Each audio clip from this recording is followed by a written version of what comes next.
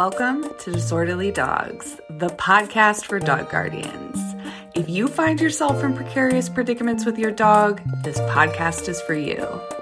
I'm a certified professional dog trainer, and I take my 10 years of training experience and I share easy to implement dog training advice with an emphasis on kindness and compassion.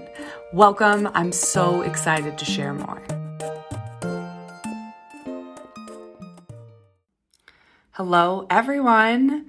Welcome back to another episode of Disorderly Dogs, the podcast. I am so delighted that you are here listening to me today.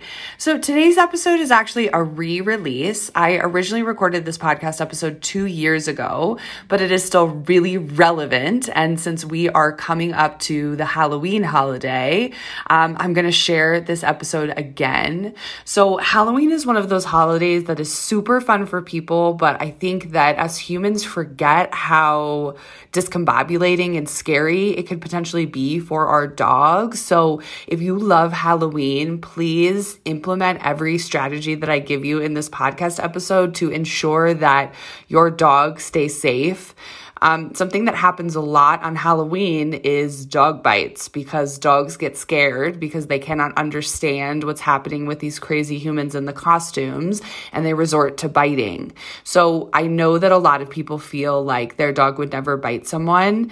I'm talking to all of you. I know it feels like, no, my dog would never bite, but please remember that all dogs are capable of biting. And if we put them in enough situations that they feel worried, scared, overwhelmed, it is very likely that they could resort to biting. Halloween is definitely one of those holidays. I have a very stark memory as a young person. I must have been in elementary school. I went to a Halloween party at a friend's house, and the family golden retriever bit one of the kids. You know, and it's one of those things that it's not that the dog is bad. It's just that if we put these dogs in these situations that are really scary and overwhelming, their only defense mechanism, you guys, is to run or to bite. So most dogs will either run or bite. So let's not put our dogs in those situations. What do you say? So yes, this episode is all about how we can keep our dogs feeling safe and confident on Halloween. To everyone who has been a loyal listener of this podcast, if you have not already left a review, I would be really grateful if you could do that. When you leave a review on this podcast, not only do you positively reinforce me, I do not make money from this podcast. I love doing it. I'm going to keep doing it for free, but in order to keep doing that, it's important that the beautiful people who are listening can help support me by leaving a review so that other dog guardians can find this podcast and implement these strategies and really just live their best lives together. So if you haven't left a review, I would be so grateful if you did. I am actually going to read you just a quick review that I love so much. It's entitled Keeping It Real. I love your podcast. It's short, to the point, easy to understand, and most of all, you keep it real. Thank you, and keep up the good work. Thank you so much for that review. I love it so much. So everybody, please enjoy this episode of Disorderly Dogs, all about Halloween. And if you do put your dog in a costume, please tag me. I would love to see it. Happy Halloween, everybody. So let's talk about Halloween, shall we? So Halloween is one of those holidays that I think people kind of forget that there's a lot of like foreign stuff to the dogs, and it can be pretty scary and overwhelming. So I'm just going to give you some tips and tricks for kind of navigating the Halloween holiday to make your life and your dog's life easier. So when it comes to costumes as in putting a costume on your dog, I am not one to dress up my dogs typically. I will say that my mom bought Waylon a Halloween costume this year, so I'll probably put it on him. But I think it's cool. I think it's fine if you want to dress up your dogs, but what really matters is if your dog is actually comfortable with wearing a costume. So if you have never put any sort of costume on your dog before and you have a Halloween costume, take the time to let them acclimate to it and, build in some fun, build some cookies, maybe play some games around it. So it doesn't have to be this scary thing where you just like slap a costume on your dog and you make them wear it. So if you have plans to dress your dog up, spend some time working with the costume before you want them to actually wear it. And on the flip side of that, if you are trying to get your dog's costume on and they are terrified and they don't like it, I think you should just abort mission. It's not worth it. It's not worth it to stress your dog out just for one picture for the Instagram. Okay, you guys? So be really cautious about that and really look at your individual dog and think about that stuff. We'll see how Waylon likes his costume. He has a pumpkin costume. If you guys don't already know this, if you're new to the podcast, Waylon is my young American Staffordshire Terrier, and he has a head that looks like a pumpkin. And we very lovingly call him Pumpkinhead. So my mom thought that it was pretty fitting that we get him a costume. In Tiva's 12 years of life, I don't recall a single Halloween I ever put a costume on her. I just never asked that of her. She probably would have tolerated it fine, but I never asked that of her. So if you're going to dress your dog up for Halloween, make sure that your dog is comfortable wearing the costume, and make sure that you make wearing the costume a pretty reinforcing experience. So when it comes to people in costumes, I use a lot of caution here because the way that dogs see and perceive the world is much different than ours, and they don't have context and they can't really understand the nuance of someone wearing a costume. So that's definitely something that I'm going to be using a lot of caution and management around. So if there is, somewhere where there's lots of people wearing costumes and my dog is likely to spook and or scare, I'm probably just going to avoid that situation completely. You guys know that Tiva and Waylon are pretty confident dogs. They go a lot of places. They've seen a lot of things, but there are definitely some costumes that people wear that are spooky. And believe it or not, Waylon will definitely do like the woofy sketchy bark. So I definitely have to think about that stuff and be super cautious. So, in general, I do not think that costume parties where there's going to be a lot of people dressed up are appropriate places for dogs. I think that it's a really scary environment. I think that there's a lot of unknowns, and I think that there's a lot of room for error. So I really don't think that your dog should be at a costume party with a lot of people dressed up. I think that that can be really scary. So if you are planning to have a costume party, I think it's time to plan ahead and maybe see if the dogs can stay with a friend or if they can stay at the daycare that they normally go to. Lucky and Dempsey are two dogs who stay with us pretty regularly. If you follow us on the gram, Dempsey is the English cream golden retriever, handsome boy, and Lucky is the black mutt with one blue eye and one brown eye. And their people have a huge Halloween party every year, and Lucky and Dempsey come and stay with us. So they get to have a relaxing evening with us and miss out on some of the crazy action that is Halloween. So something else to consider, Halloween obviously comes with a lot of candy, and as y'all know, chocolate can be toxic for dogs. So I think that it's really important that, especially when you're out like on walks before and after Halloween, you're extra careful about watching what is on the ground, so that if there was some candy, you could prevent that from eating it. If your dog does not already know the behavior of leave it means stop what you are doing and check in with me. I would definitely be brushing up on that skill so that you can use it if you need it. Something else that I think is useful in managing the dogs consuming things would be muzzle training. Shout out to Lauren, who owns Sienna, who is a dog that we used to foster, and Sienna likes to eat everything under the sun, so she wears a muzzle a lot of the time for everyone's safety. So I think that that's another option if you're really worried about your dog consuming a bunch of chocolate and candy from Halloween. Okay, so when it comes to Halloween decorations, just in people's yards, out in the world, again, that stuff can be really scary for dogs who are seemingly pretty confident in the world.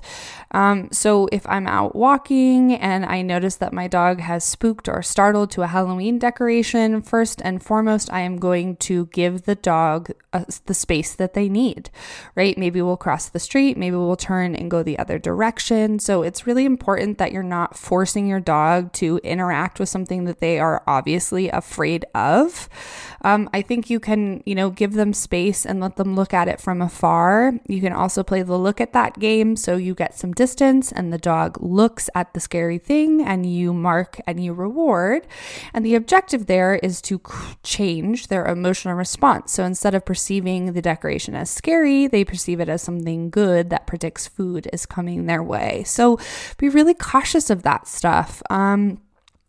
Last year, I was at a Home Depot with Waylon and they had a bunch of Halloween decorations out, and they had one that giggled and cackled. It was like a witch, and that spooked Waylon. It really scared him. So I was really cautious to give him space from it, but once he had an appropriate amount of space and he felt semi-comfortable, that's when we were playing the look at that game, right? So that hopefully he wouldn't be afraid of Halloween decorations for forever. If you have a young puppy, so a dog that's between 8 weeks and 16 weeks old, Halloween could be a wonderful socialization opportunity, but in itsy bitsy small moderation. So if you guys didn't already listen to the episode, how to socialize your puppy, I will include a link to that in the show notes so that you can give it a listen. We talk in depth all about how to socialize your puppy, but Halloween decorations are a great opportunity to teach your young puppy that sometimes things are big and moving and it doesn't have to be this big scary thing.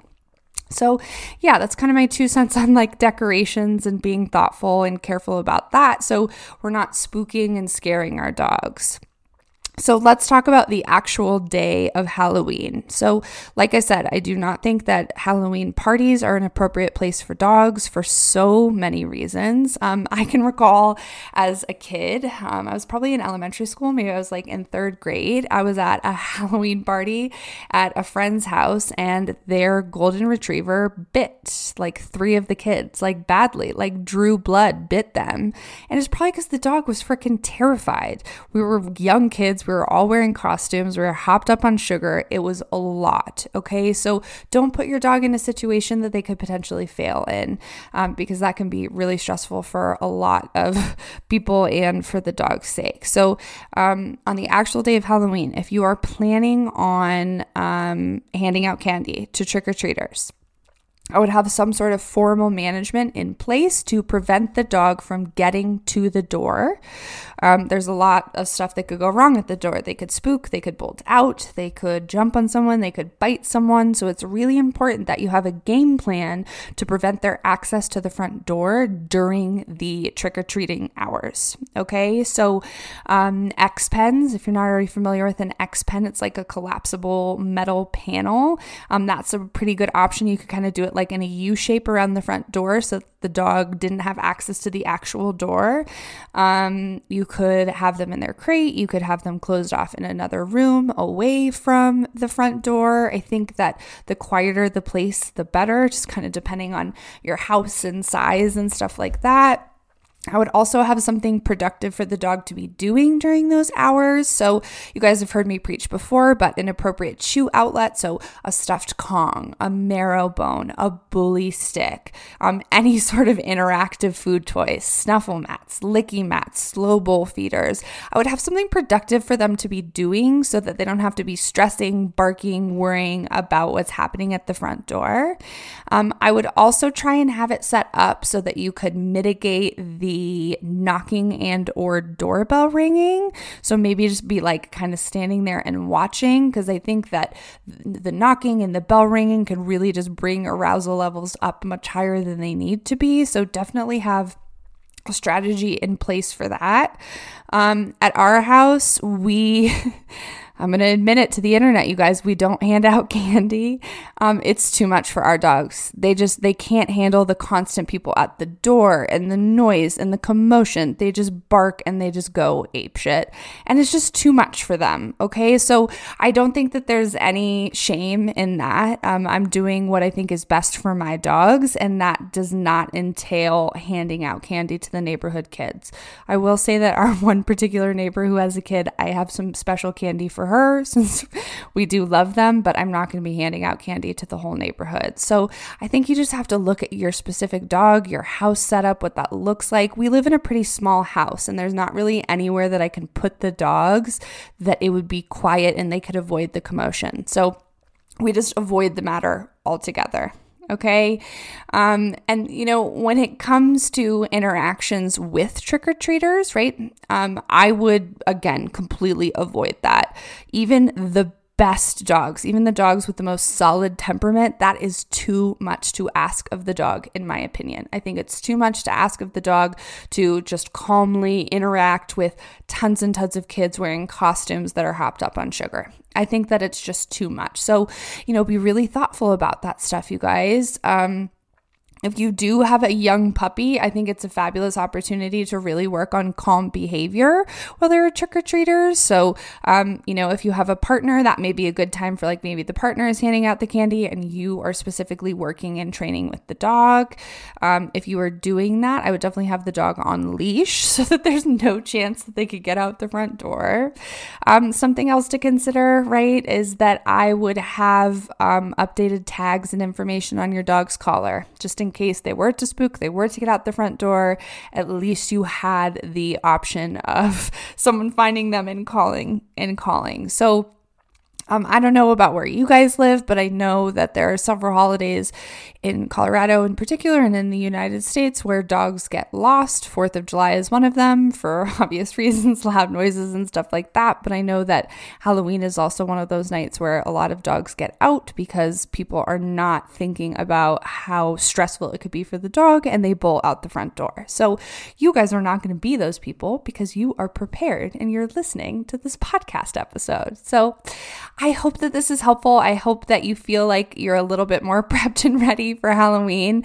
If you do dress your dog up, please tag me. I want to see the pictures and I hope they really like it. Added bonus if there's a video of them wearing it comfortably and you're giving them lots of cookies. Okay, wonderful, beautiful dog owners of the internet. It has been a total pleasure. Thanks for tuning in. I hope you enjoyed the show. If you need help with your dog's behavior, you can learn more about our training services at agoodfeelingdogtraining.com. We post training inspiration and training tips almost daily over on the Instagram at agoodfeeling_NCO.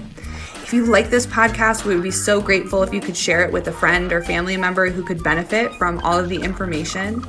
It's been a total delight. We love this podcast so much, and thank you so much for listening to Disorderly Dogs.